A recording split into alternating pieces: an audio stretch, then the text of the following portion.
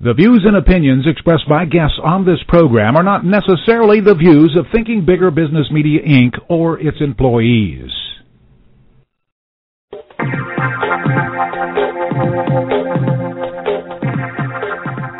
Welcome to Smart Company's Thinking Bigger Radio.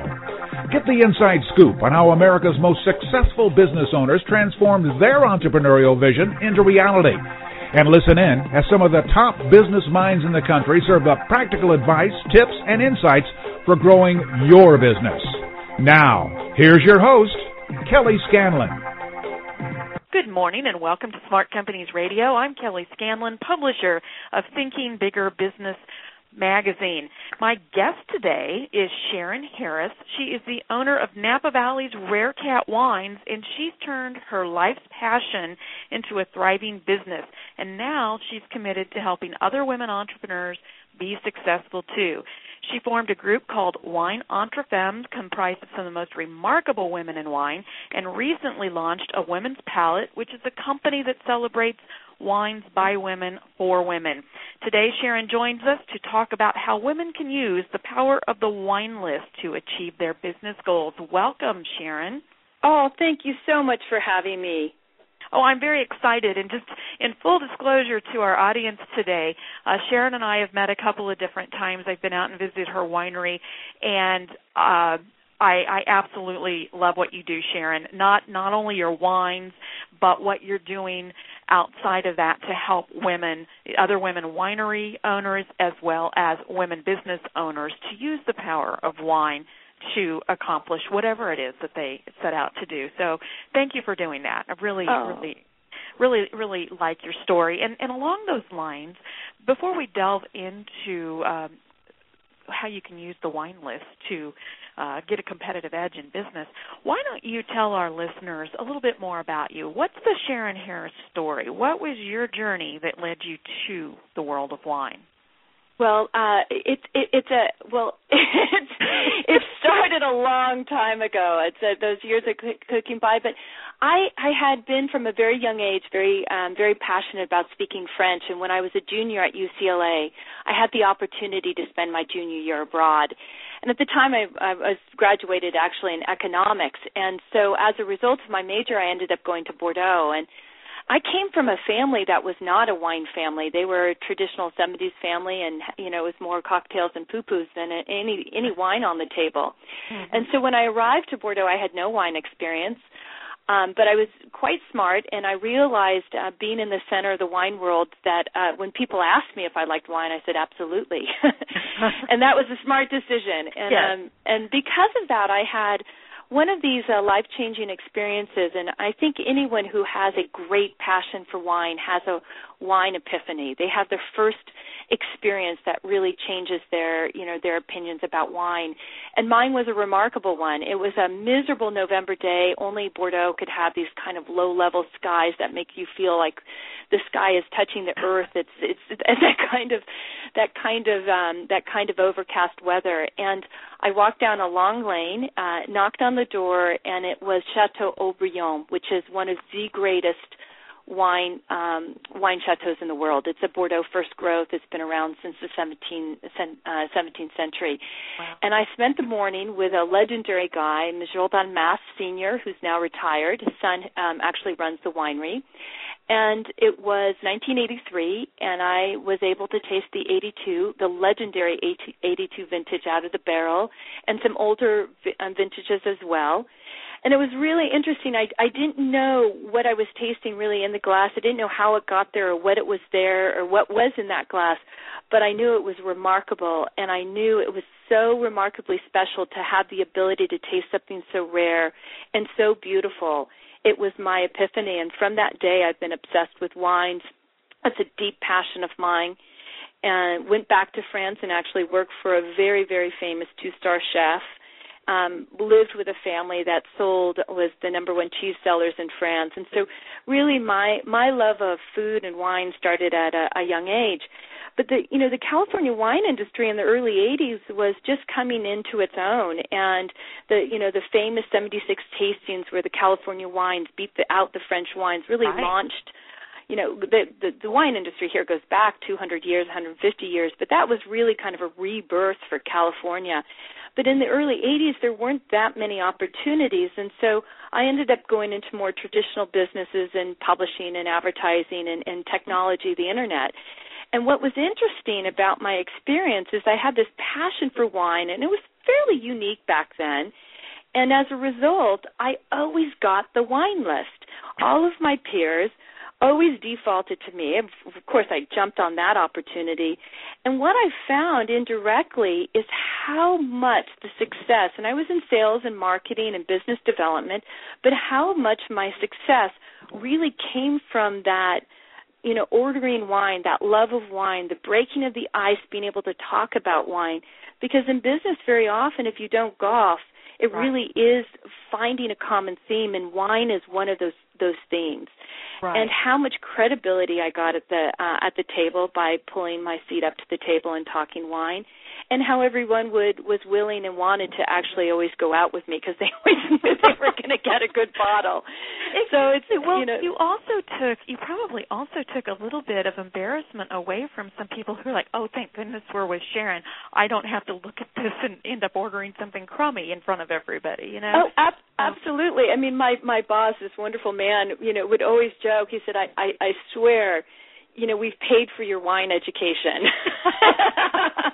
And I think that there's some truth to that, but luckily I was also very successful in business, and so that they were willing to do that. But, it was one of those things looking back at how powerful that tool was, and it wasn't a tool I knew that was in my toolbox. It was just something that was a derivative of a passion, and being young and being from California, but being able to really, my knowledge at that time was uniquely Bordeaux wines, and I was just coming into my own to realize the magnificent wines of California. But I had this unique position to be able to talk about something, and it was something that really did contribute to it was one of the things that contributed to my success in business. But the passion for wine goes way back. Now spans 3 decades. Well, and like I said, we were out at her winery earlier this year, and we got the full story from you then, which was fascinating. But fast forward just a little bit, how did you eventually get out of advertising and publishing and IT, and you opened a winery called Amici, which you still are co-owner of, I understand, correct? Correct. Yes. Okay. Yes. So how did you make the leap? What was the transition point? Yeah, so in '92, a group of friends really got together and started making. We didn't make the wines. I was actually on the cork and labeler. That was my contribution early on to Amici Cellars. But as it grew and it became a really commercially viable and interesting winery, probably about 96, 97, the first 3 or 4 years was really your traditional garage type operation. And then we had great fortune. I was a VP of sales for an internet startup company called Inktomy that luckily had some tremendous success behind it, which gave us the financial opportunity to buy the majority of share of Amici Cellars. And I guess that was about 98, 99. And that was where we started to become more deeply involved with the winery from an operations and financing stance. And then for both my husband and I had spent a number of years outside of the United States. All of our business, most of my business career was based on international business. And so there was a tremendous desire to live outside of the U.S. with our children and have them exposed to different cultures and different languages. And because at that time we had a deep passion to move full-time into the wine industry, we went back to Bordeaux, which has always been my kind of beloved second home, and we studied wine at the University of Bordeaux. There's a very famous program there called the DUAD, which is Diplôme Université d'Aptitude et Dégustation, which is the analogy would be like an executive MBA program. Okay. It's a condensed 4-year enology program kind of packed into one and geared towards people who already are professionals in the wine industry. Okay. And it's actually taught in French. And I simply believe and know that it may have been the most difficult thing I have ever accomplished. because one, I had kids, and I hadn't studied in years. I mean, not that kind of detailed, focused studying where you had to retain information. Yes. And so here I'm studying in French, 23 bacteria of infection and why they grow in wines, and thinking, oh, what am I doing? But it turned out to be one of these life-changing experiences, and really put us on a different footing in terms of just tremendous impact of being able to make wine and to understand the components of what come into a glass. Remarkable program. And so but in that class, about 50% of the people in the class were women and 50% were men.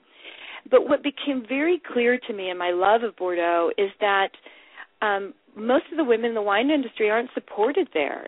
There's no community among themselves, nor does the industry really support women. It's an industry that dates back 500 years, and it's been a male-dominated industry for most of those. But when I looked at the Bordeaux wine industry and I looked at some of the great wineries and the wines that I loved, most of them, or several of them, were run by women, and I felt that the women were really creative, much more open to different conversation points, and much more eager to actually look at new models and new ideas and new ways to market wines. And so I thought, wouldn't it be great if I could bring these amazing women from Bordeaux to Napa? Napa, much shorter history in terms of, we don't have 500 years of history in Napa, but a very solid history. Yes. But women have participated and helped craft that history in Napa, and we have some amazing women in wine who have really touched the quality aspect and the development of Napa. And I thought, wouldn't it be great to connect these two groups? And so I did. And that was how Wine Entre Femmes came about. It came about many years ago, and 11 women came from Bordeaux, leap of faith, got on a plane, and we took care of them the whole time they were in Napa, and they met over the course of 3 to 4 days. They met about 40 women in the wine industry in Napa, and it was tremendous. It changed. It really changed their lives, and they went back and started a community that still thrives today. And from that, we were invited as a group of Napa to go to Bordeaux, a remarkable opportunity hosted by probably about 60 to 70 women in the wine industry in Bordeaux. And then the third year, we had about 25, 30 women from around the world come to Napa for a peer-to-peer, non-competitive group where we brought in experts in the wine industry and helped educate ourselves to really kind of promote and improve the industry. And that was the start of it all. And from that, a network of... I was just going to say, that's news to me. I didn't realize that Wine Entre Femmes was an international organization. I thought it was something that you started in California to support the women wine growers, winemakers in California. But the international aspect of that's news to me. What a great collaboration. It's really been remarkable. But I will say that kind of with the morphing of Wine Entre Femmes, in fact, at NABO, as we were invited, as you know, to come and pour wines, the Wine Entre Femmes group, to come down to the national conference in San Diego last year. Right. And there, and NABO is an amazing organization. Thank you. And we're looking forward to having you back in Louisville this fall. I cannot wait. And then, but it was there that we connected and met another great group of that support women, WeBank, which is an organization that helps support women business owners. And they approached us because they loved what we were doing in terms of really reaching out and helping women in the wine industry in this great peer-to-peer network and this non-competitive element of really supporting women, and asked us, in essence, to create a wine club from wines of women-owned wineries. And so, in essence, Wine Entre Femmes has now morphed as a result of that opportunity and being able to make that opportunity come to fruition into something that we've named a Women's Palette. And we launched a Women's Palette in June, really excited about it. A Women's Palette has a couple core and important, I think, mission statements. One is to help support women in the wine industry and help women in the industry, develop their stories and, more importantly, get their stories out. These women are amazing on so many fronts, but very often don't tell their story, and it takes someone else to help really draw that out and get that message out. And then on the flip side, which I think is something so critically important for me, is really helping women change the way they think about wine, and potentially provide them great information to build confidence and reduce intimidation about buying fine wines. An interesting statistic for you, less than 5% of the industry is comprised of women in the wine industry. So we're a small percentage of it, but I think an important... Is that California, or is that worldwide? That's worldwide. And wow. And it's about 5%.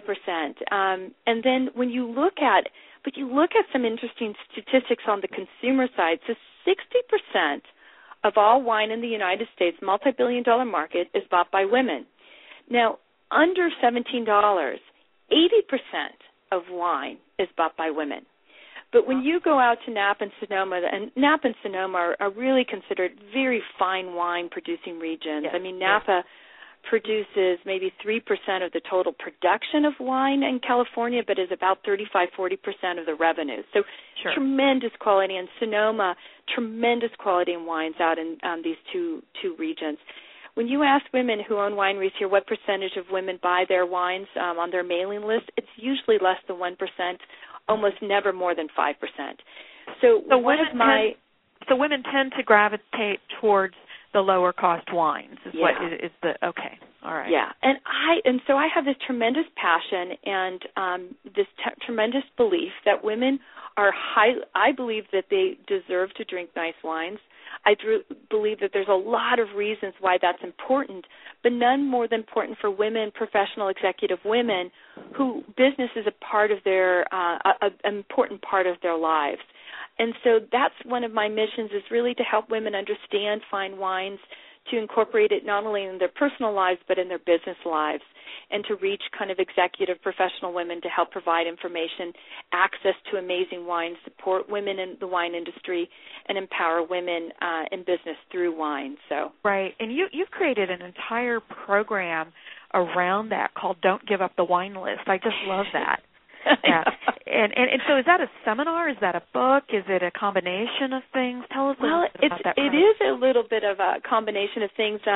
Early this year, I was asked to write by a woman who's a New York Times best-selling author, was asked to write a book, to co-author a book with her, which we're in the process of doing, on women and wine. And it was this concept of Don't Give Up the Wine List, around this concept of Don't Give Up the Wine List. But we also have been asked by a number of women's organizations and different organizations in general, from retailers all the way to large organizations, to really really talk to women in a different tone, in a different way, very respectfully, about wine and how to some strategies about ordering wine. And so the idea of Don't Give Up the Wine List is something I created a while back. It is a seminar. It can go from 20 minutes and it can go to 2 hours. It's comprised of really talking about what wine is and demystifying some of the elements of wine. It talks about strategies at a business in a business environment or a charity environment. Any environment is, if you're presented with a wine list with hundreds of options, how do you choose one option that's going to be successful for you with confidence?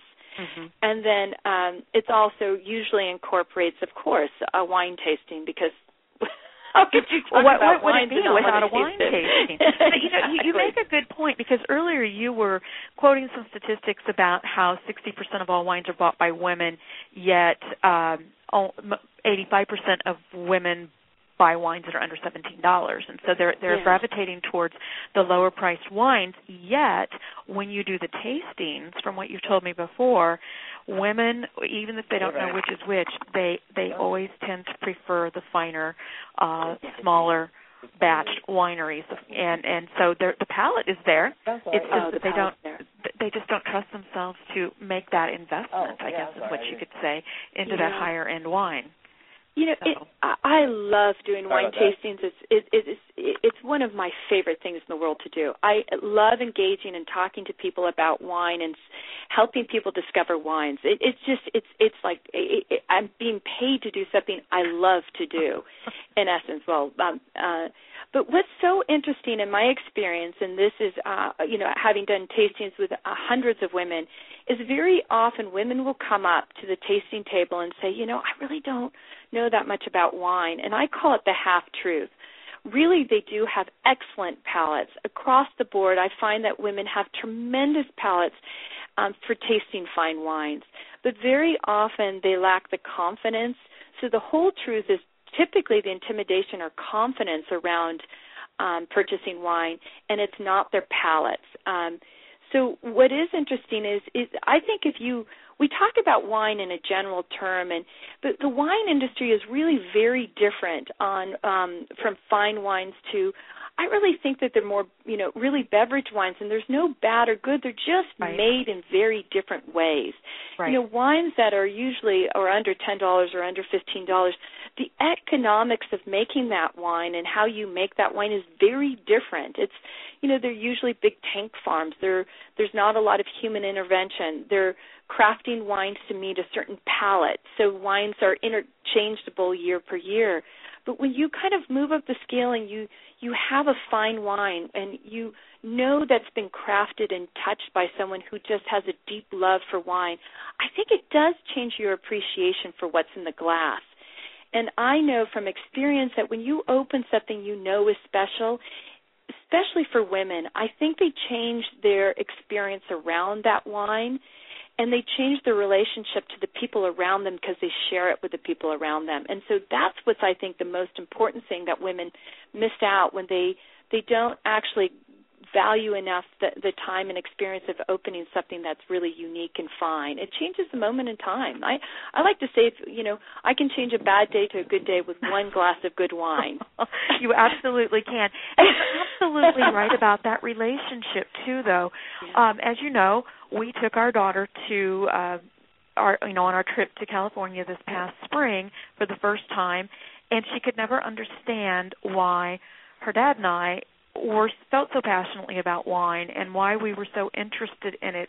But after being there and after meeting people like you, when she looks at a bottle of wine now, all of that comes to mind. It's not just a bottle of wine on the shelf that she's looking at in a store. She understands now what goes into the making and the fact, what can ruin your season and what all the care and the nurturing and so forth that go into the decisions that are made at very critical points from, this is the day we have to harvest to, how long it ferments. I mean, all of that. And she gets it now. So you're absolutely right about the appreciation makes an awful lot of difference, too, in the appreciating the wine. It really did with her. I need to ask you, I don't want to get you to give away all your secrets today, but yes, women often have trouble, whether it's reading the labels, whether it's the lack of confidence, just not trusting themselves. They may be a little reluctant and will very quickly, if they're handed the wine list, pass it off to somebody else in the party. So what are a couple of easy to remember tips or tricks that you can give us about ordering wine, just today for our listeners? Absolutely.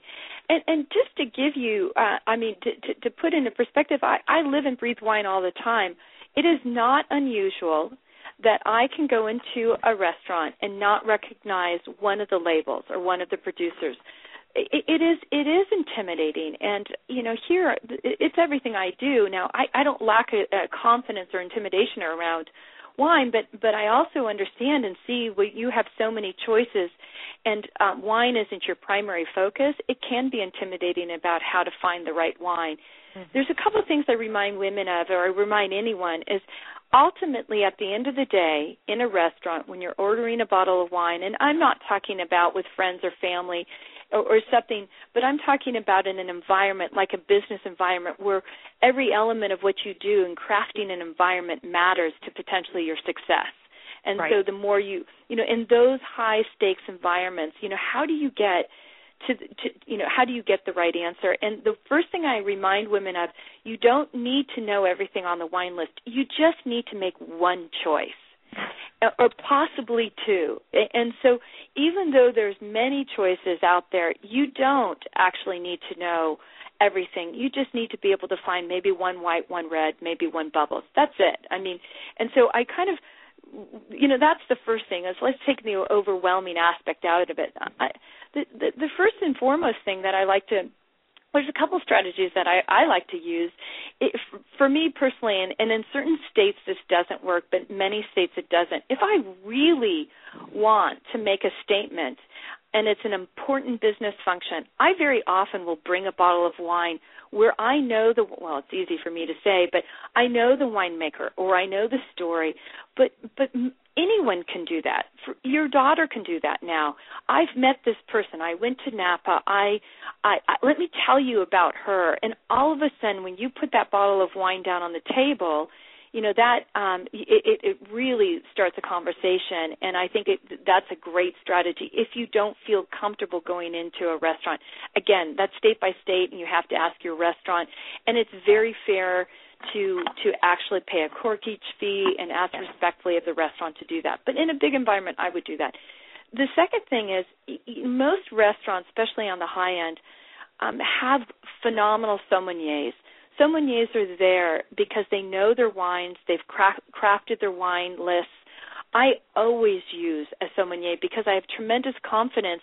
I often go in and I will describe to a sommelier, this is the types of wines I'm looking for. These are the styles of wines that I drink at home that I enjoy.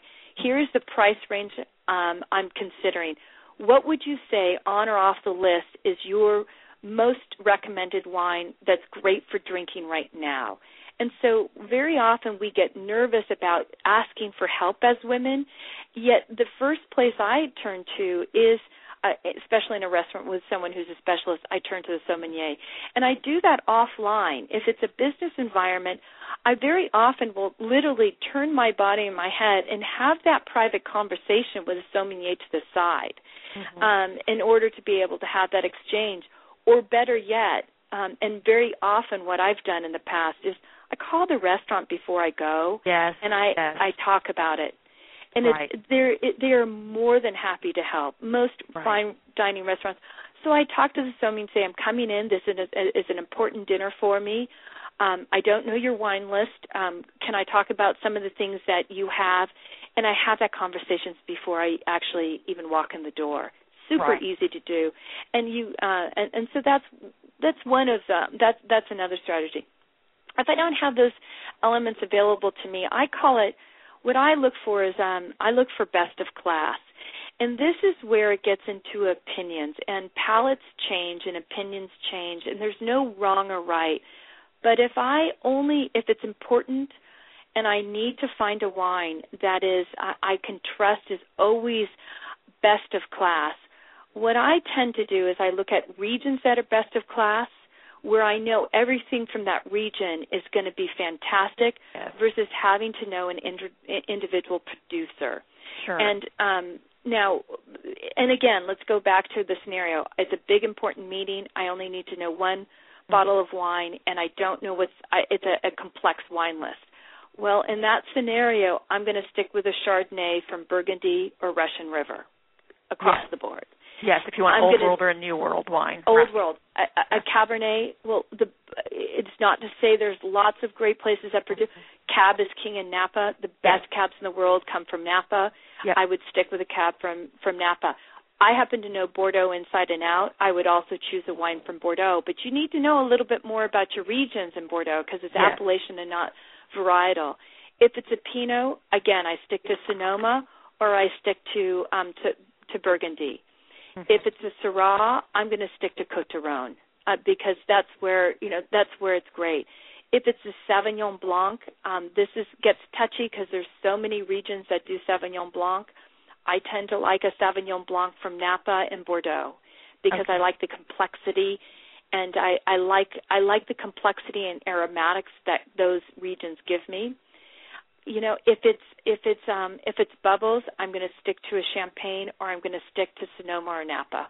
because I love the Chardonnays from those regions and the cooler weathers down by Canaro. So part of me is what I do. If I have to stick to best of class, I'm going to choose noble grapes. I'm going to choose Sauvignon Blanc, Chardonnay, or Cabernet, or Pinot, and I'm going to stick to best of class regions.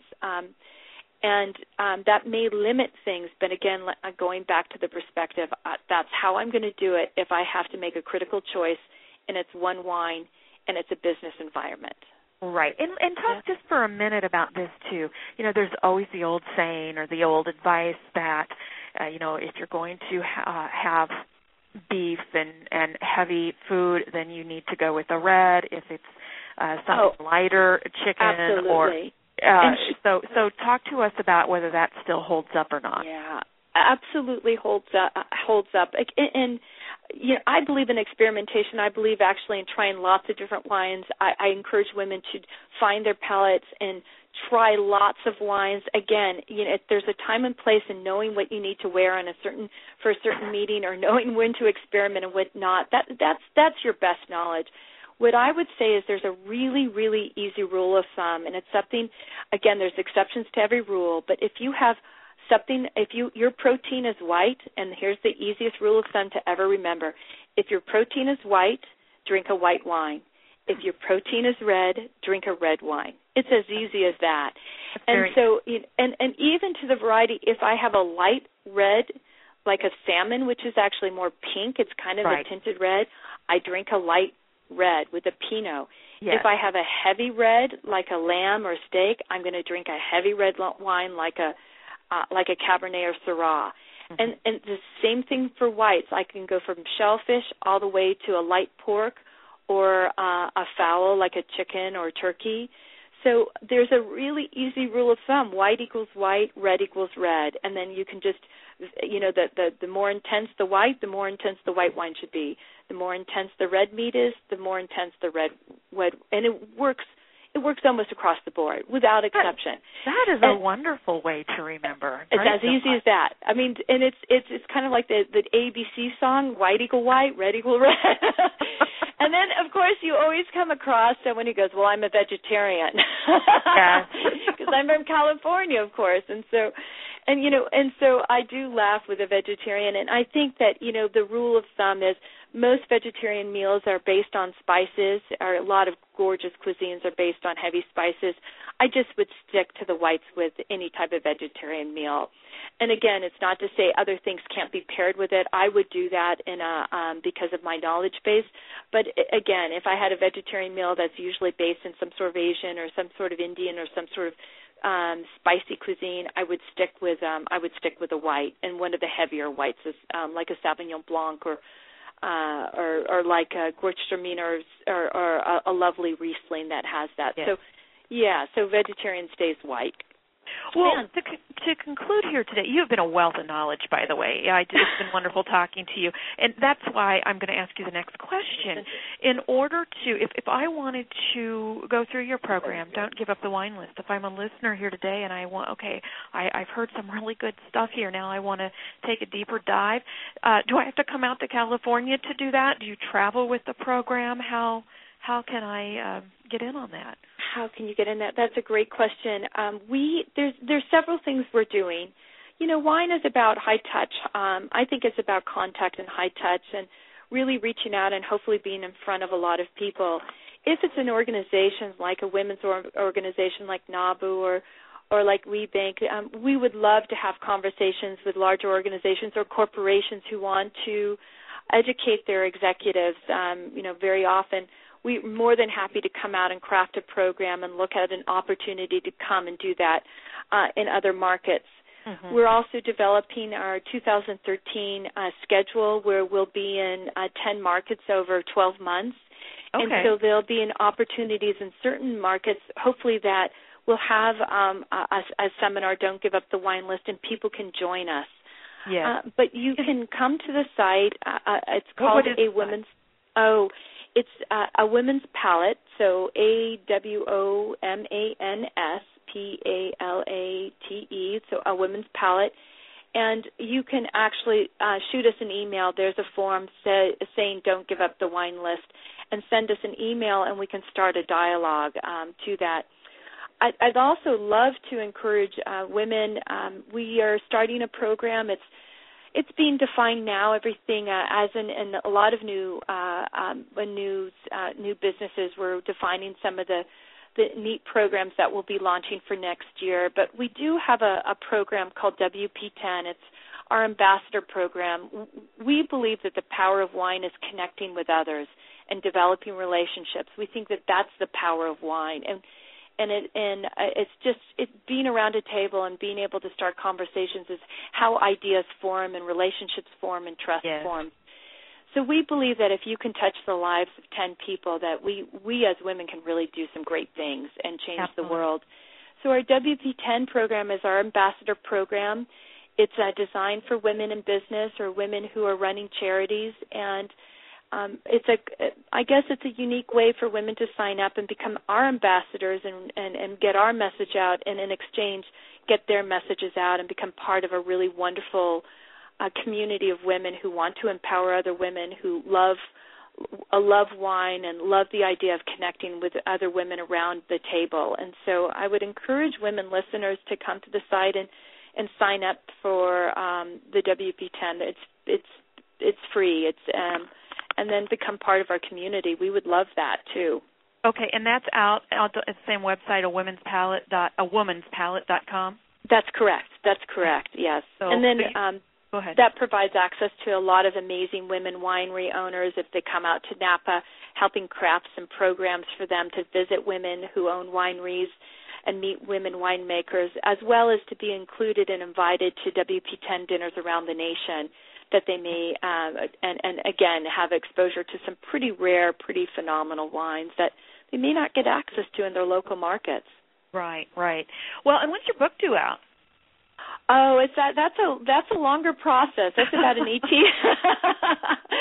I like to say it's about an 18-month process to actually write and publish it. So I would say about 18 months. But my co-author is an amazing woman, Talar Mazzeo, who wrote a couple fabulous. She actually has a book coming out, another book coming out, but her one book was called Widow Clicquot, which is a great story about the widow who took over Veuve Clicquot and changed the champagne industry, actually came up with some strategies for the champagne industry that changed and put Veuve Clicquot on the map, a really gorgeous history about a woman in wine. And then her second book was about, a lot to do with Coco Chanel, was the history of Chanel No. 5. Okay. So it is such a pleasure to get a chance to write this book with Talar and her experience as a great writer. So I hope it'll be something compelling and that everyone will want to read. But we're about two years away from it being published. Okay, well, so we're looking at probably sometime late 2013 or sometime in 2014 then. Well, we'll just have to have you back on the show. Or whenever that comes out. But in the meantime, all of you who are interested in more information can go out to awomanspalate.com, get more information, and there's also information about WP10, the Ambassadors Program, and I assume that you're going to have your list of where you're going to be in 2013 up on that site fairly soon? We are. If you could give us about 30 more days. Okay. So everybody check back in 30 days if you're interested in seeing whether or not Sharon will be in your area during that time. And as she said, you can also fill out the form, and there may be opportunities other than those 10 planned stops where you can enjoy the knowledge that she has about this. So, Sharon, it's been wonderful. Thank you so much for sharing today, and good luck on everything that you're doing. And I will see you in Louisville very soon. Looking forward to that. Thank you so much for having me, Kelly.